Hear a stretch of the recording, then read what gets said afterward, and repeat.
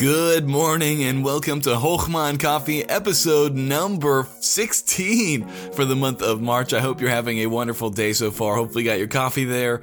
We are excited to be with you this morning, and I don't know why I said we. It's me. I guess I'm excited to be with you guys this morning and just see what God has for us. Today we're going to be in Proverbs chapter number 16 for our Chochmah. And if you're just joining us and you have no idea what Chochmah is, don't worry. It's the Hebrew word for wisdom. And it's the goal of this podcast just every single day to give out a daily dose of that Chochmah, that wisdom, so that we can live the best life possible. And so if that's interesting to you, make sure you subscribe to the podcast so that it will be delivered to your podcast app for free every single morning. Well, with that being said, let's jump into the Chochmah for today. We're in Proverbs chapter 16, and let's look at verse number 2. It says this: "All the ways of a man are clean in his own eyes, but the Lord weigheth the spirits." Now again, we are recording on the road, so I do apologize for any background noise. We're literally in hotel rooms or in people's homes, just recording wherever we can. So I hope this is a blessing to you in spite of the background noise. One day we'll be able to settle down in a home and have a little place where it will be quiet. But until then, thank you for listening in spite of the background noise. So we're in Proverbs 16:2, and it says, "All the ways of man are clean in his own eyes."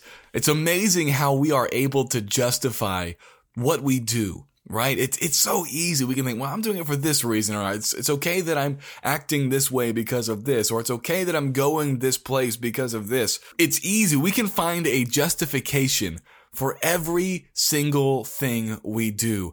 But here's the truth. We are not the standard. And that's what we really have to realize with this proverb.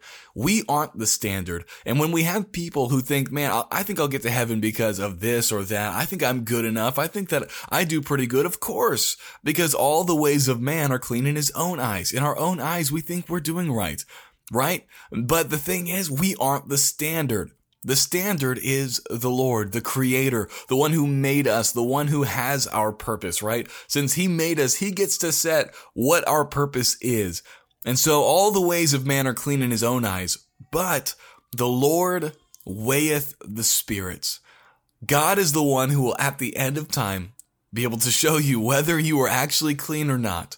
But I pray you don't wait until then to see if you're clean or if you're not clean, right? God has given us His word and His Son to help us see, are we living the way we're supposed to live? Are we doing what we're supposed to do? Is my life actually clean before God? And friend, if you've never accepted the free gift, your ways are not clean. Isaiah tells us that all of our good works are as filthy rags. Although they look clean to us, they're not clean.